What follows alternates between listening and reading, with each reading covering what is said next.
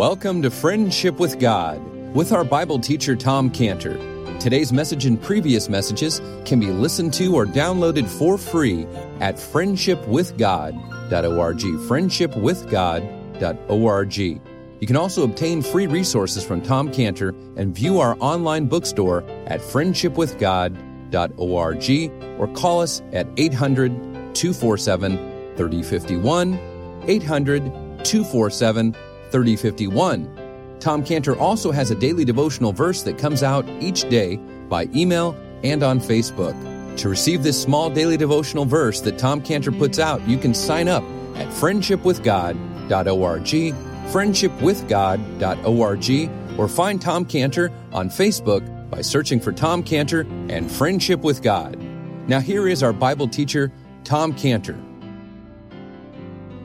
Reminds me of this last week. I met an old friend, a great friend, scientist friend from Switzerland. We'd known each other for years, been in his home over 30 years, spent a lot of time at dinners and down through the years. We were always talking about all the new ways to diagnose disease, monitor disease. And I was so happy because I got a chance to be with them. Big convention was here in San Diego last week, 14,000 people once a year.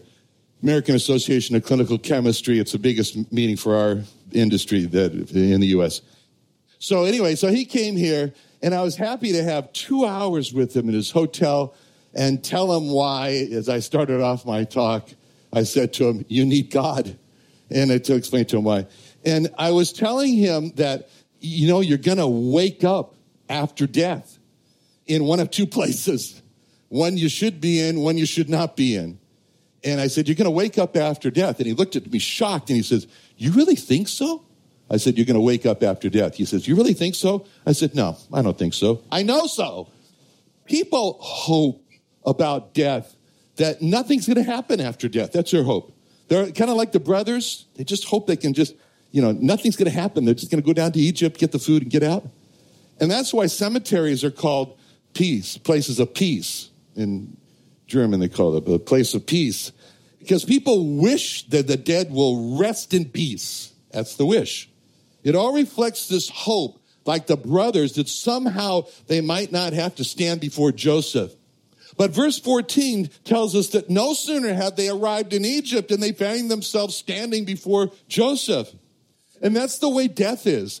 Death is going to be like the brothers immediately finding themselves standing before Joseph. No sooner will a person die than he's going to be standing before the Lord Jesus Christ in judgment, as it says in 2 Corinthians 5:10. 2 Corinthians 5:10, which says, we must all appear before the judgment seat of Christ, that everyone may receive the things done in his body according to he hath done, whether good or bad. So they all stand now before Joseph, and Joseph fixes his eyes. And what is Joseph fixing his eyes on? Verse 16. Benjamin. When Joseph saw Benjamin, this is the thing that just captures Joseph. He sees Benjamin, and we can imagine how Joseph just fixes his eyes, gazes on, and just studies Benjamin. Why? Benjamin's his only full brother of the group. How old was Benjamin the last time Joseph saw him? About 10 years old. Now, I want you to think of somebody that you know here that's about 10 years old. You got that in mind? Is your daughter about 10 years old? No. Almost 10. Okay. Think of someone about that age, right? This is Joseph's only full brother, Benjamin, is 10 years old. How old is Benjamin now? 33. Is that how old you are, Cody? About 33 years old? 33. We don't know anybody 33 here, but anyway, 33 years old. So you can imagine how Joseph is looking at Benjamin and he's saying to himself, the last time I saw you, you were 10 years old. Now you're 33 years old. And he's looking at there, and the emotion is welling up in Joseph as he's looking at Benjamin. He's gazing at him. And you want to know how that emotion just came on him like a wave? Drop down to verse 29. Drop down to verse 29, Genesis 43:29, where it says, he lifted up his eyes and saw his brother Benjamin, his mother's son. Like I say, he was the only full brother.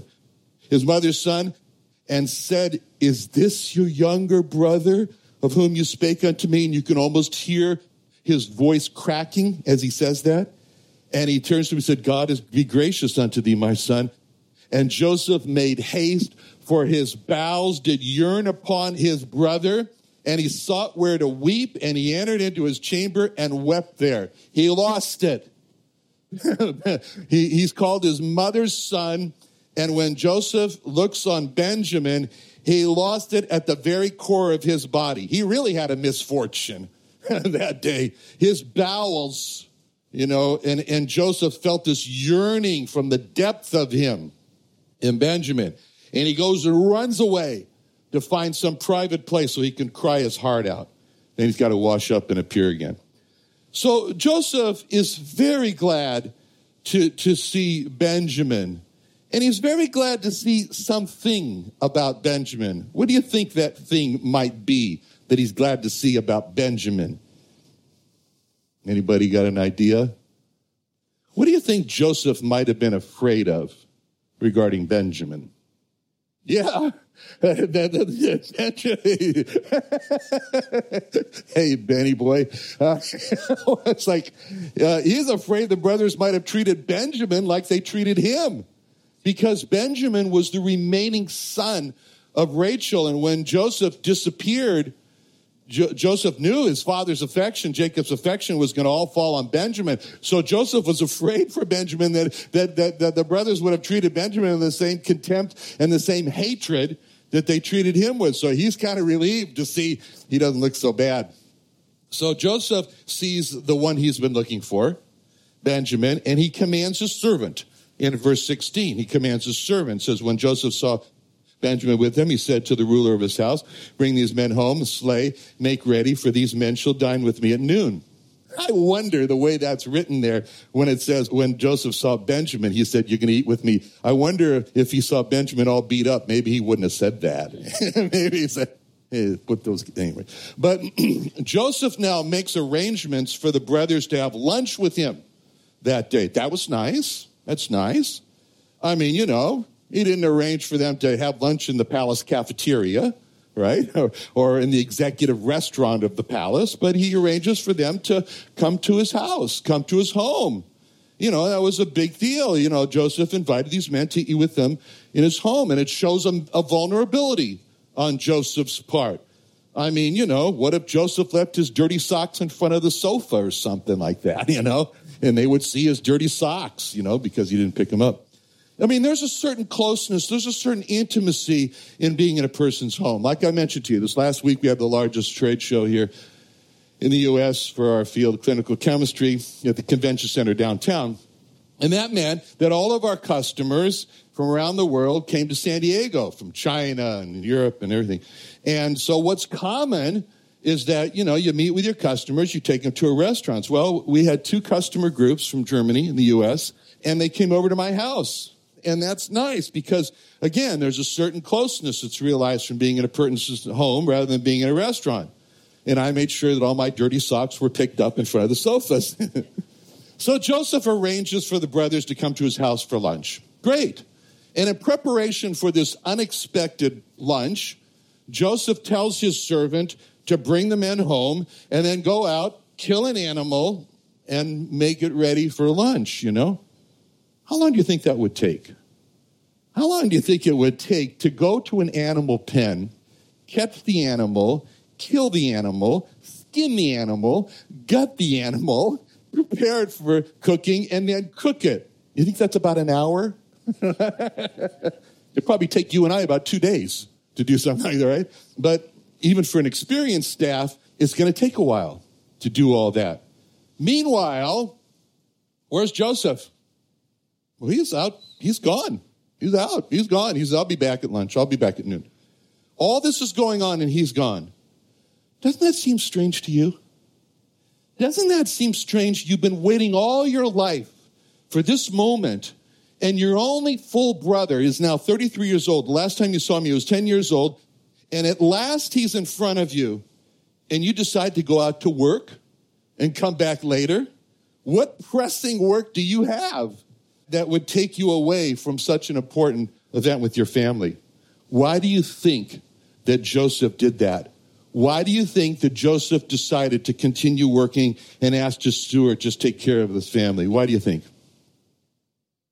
That's it. He knew he could not control his emotion.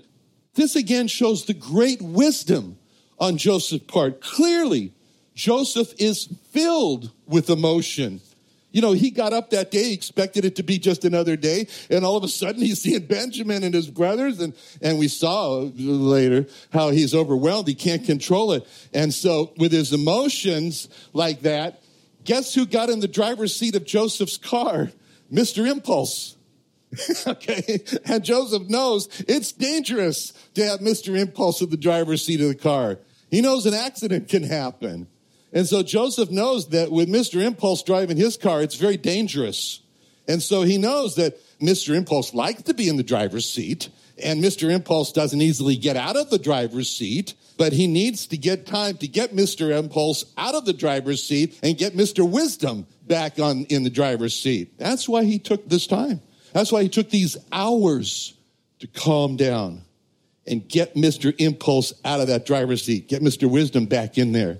And so what we see Joseph doing here is a great example for us. It's a great example because when we find ourselves in the heat of emotions with a red face and elevated blood pressure and tears welling up, that's just not the best time to make good decisions. And Joseph knows that. When we're angry, the Bible says in James 1:20, the wrath of man worketh not the righteousness of God. When we're all worked up, when our emotions are worked up, and we think, I got to get even, the Bible says in Romans 12:19, brethren, dearly beloved, avenge not yourselves, but rather give place to wrath. For it's written, vengeance is mine.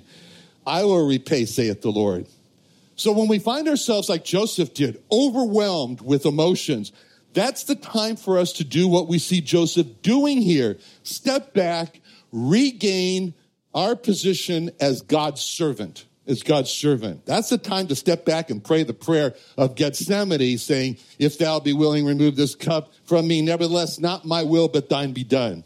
We need to do what Joseph is doing here. Step back. Take time to be with God. Fools rush in where angels fear to tread.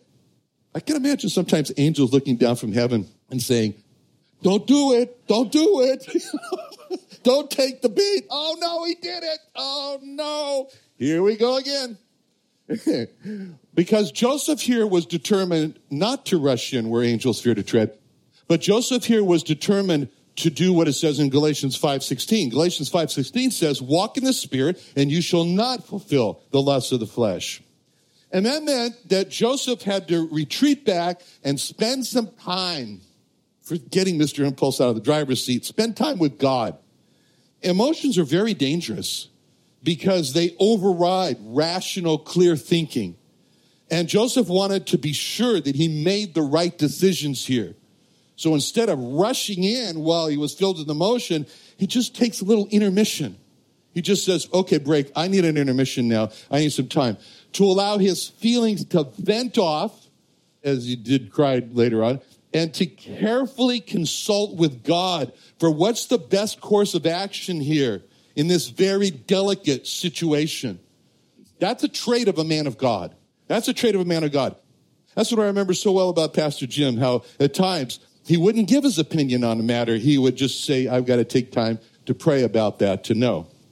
So Joseph, he asked his servant, go butcher the animal, which was also smart for Joseph to not do that himself, because that was not a good time for Joseph to be handling sharp objects like knives, or other problems could happen. So now we read in verse 17. The man did as Joseph bade, and the man brought the men into Joseph's house. So here the brothers are. They're in Joseph's homes, and they're probably told, make yourself at home. It's going to be a while. Relax. Enjoy yourself in the home. They're in the home of the most powerful man on earth. Not bad. They should have said, wow, this is more like it. You know, it's a kick back after a long journey. Enough with those donkeys in that dusty road. Now, okay, they've been brought into the White House, and they're told to relax.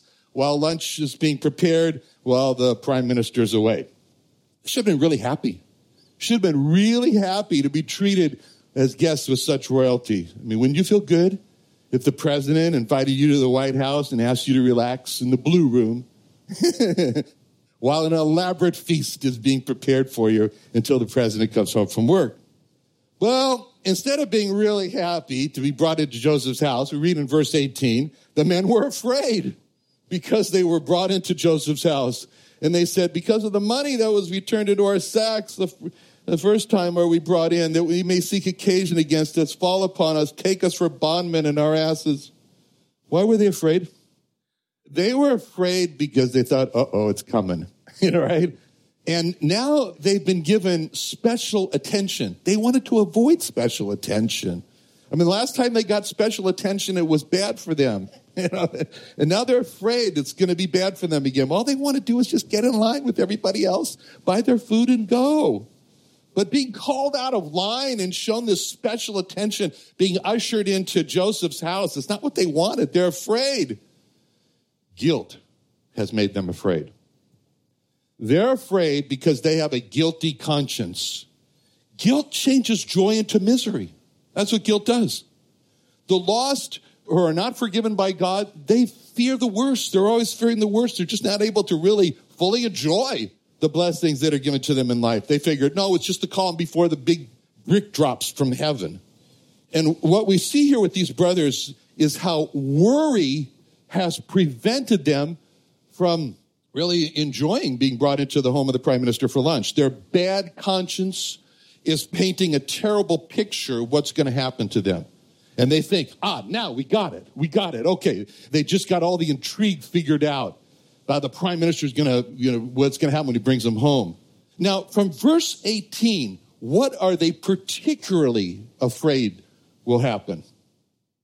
They're going to become slaves. And they're also worried about their donkeys. But anyway, they're afraid of being taken as, that's funny. Who said anything about becoming slaves? Who said anything about them becoming slaves? Why do you think they were afraid of becoming slaves? Yes, payback, because they were guilty of making their brother a slave, their brother Joseph a slave. They knew that's what they deserved. They deserved to become slaves because they made their brother a slave. They knew that God is just and he gives the same judgment to others that they gave, which is what's meant in Galatians 6:7. Galatians 6:7 says, be not deceived, God is not mocked, for whatsoever a man soweth, that also shall he reap. They knew they had sowed slavery to their brother Joseph. They knew they deserved to reap slavery for themselves. That's why verse 18 says they were afraid of being made slaves. And before this, no one said anything about becoming a slave. A guilty conscience doesn't need an accuser. The guilty conscience is the accuser. Everything alarms the guilty conscience. Sin is alarming. Red color is the color of the alarm light. It's the color of alarms. White is the color of peace. It's the color of truce, which is why the idea is behind the wave, the white flag of peace.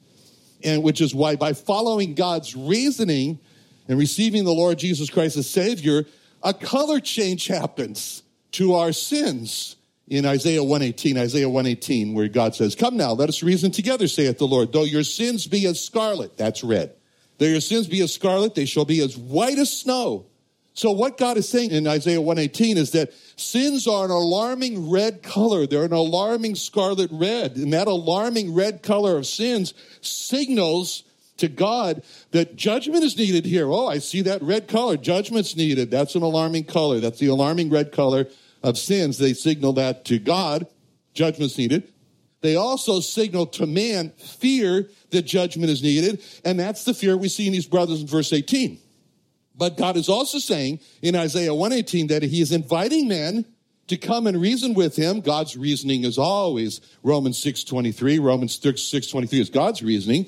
For the wages of sin is death, but the gift of God is eternal life through Jesus Christ our Lord. That's God's reasoning. God's gift of eternal life then changes the color of sin from an alarming red to a peaceful white, a white as snow. And the white color of changed sins signals to God peace. No need for judgment here. Peace, as it says in Romans 5:1. Romans 5:1. Therefore, being justified by faith, we have peace. We have the white color of peace with God through our Lord Jesus Christ. The white color of peace with God. And the white color of changed sin signals to us we won't be judged. So fear and alarm are removed, and we won't be afraid like the brothers are in verse 18. But these brothers have not experienced this color change in their sins from red to white, as promised by Isaiah 1:18. But they will. They will. And until then, they're afraid. Now they really are feeling this strongly. And you got to kind of empathize with them a little bit. I mean, when they say we're being set up, and then they say in verse 18, look, he's going to fall upon us and take us for bondmen and asses. Literally in the Hebrew, it's reading like he's going to roll over on us, like a wrestler does. When he rolls over on his opponent so he can't get up. And so they evidently came, I don't know, with a sizable number of donkeys, and they're sure, well, those are valuable. He wants those too. So you kind of have to think about how they're thinking at that time. They're at the mercy of this man. Whatever decision he makes, that's it. That's final. There is no international court of appeals here. That's it. And Jacob is in no position to come wage a war with Egypt over a bad decision. So they're in a really terrible state. And in this terrible state of fear, they look around the room there, wherever they are, and they say, what do we need? Verse 19, they came near to the steward of Joseph's house, and they communed with him at the door of the house. What are they looking for? An intercessor. An intercessor, someone to plead their part, someone to represent them. They're in this house, they're all alone. The only one who's there is the steward. And they're saying to him, please be our intercessor. Please represent us. Please plead for us. People say, oh, I can stand before God on my own. No, you can't. And this shows it here. And this also shows it at Mount Sinai. At Mount Sinai, where the Jewish people, where it says in Exodus 20:18, all the people saw the thunderings and the lightnings and the noise of the trumpet and the mountain smoking. And when the people saw it, they removed and stood off. And they said unto Moses, speak thou with us, and we will hear. But let not God speak with us, lest we die. They wanted an intercessor. They wanted Moses, and they got it. Which, when we see this, it makes us appreciate the Lord Jesus Christ so much, because that's what he is for us. Hebrews 7:25, wherefore he is able also to save them to the uttermost that come unto God by him, seeing he ever liveth to make intercession for them. Let's pray. Father, thank you so much for being our great intercessor, the Lord Jesus, to intercede for us. Thank you, Lord, for by the cross changes the color of our sin from red to white. And Lord, as we see these things about these brothers, about Joseph, about his wisdom and not being hot-headed, Lord, and we see Jacob changing to an orientation of prayer, we pray, Lord, help us to do these things in Jesus' name. Amen.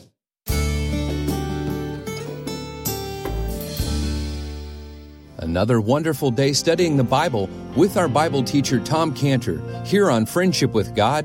Don't forget that today's message and previous messages can be listened and downloaded for free at friendshipwithgod.org, friendshipwithgod.org. You can also go online to find free resources from Tom Cantor and our online bookstore at friendshipwithgod.org. You can also find Tom Cantor on Facebook, and you can also go to friendshipwithgod.org to sign up for his daily devotional verse.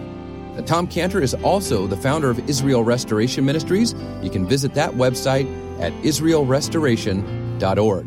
Or you can write Tom Cantor at P.O. Box 711 330, P.O. Box 711 330, Santee, California. That's Santee, Santee, California 92071. Or you can email Tom Cantor at friendshipwithgod.org. Tom Cantor at friendshipwithgod.org. Or for more information about Tom Cantor and Friendship with God and Israel Restoration Ministries, call us at 800-247-3051. Join Tom Cantor, Ray Comfort, Dr. Michael Brown at the Israel Restoration Ministries Jewish Evangelism and Training Conference, happening in San Diego on Friday evening, February 9th, and Saturday morning, February 10th, at the Creation Museum in Santee, California. Learn from great Bible teachers like radio host Tom Cantor from Friendship with God, as well as world-renowned Jewish evangelist Ray Comfort, radio host Dr. Michael Brown, Director of Jews for Jesus Israel Dan Sered, Friends of Israel Field Director Steve Herzig, Pastor Leo Giovanetti, and many others. Cost for this 2-day conference is only $25, which covers all speakers, food, and materials. So register today to hear Tom Cantor, Ray Comfort, Dr. Michael Brown, Jews for Jesus, and Friends of Israel on how we can reach the lost people of America and Israel on February 9th and 10th. Call us at 619-599-1104, 619-599-1104, or sign up at reachisrael.com, reachisrael.com.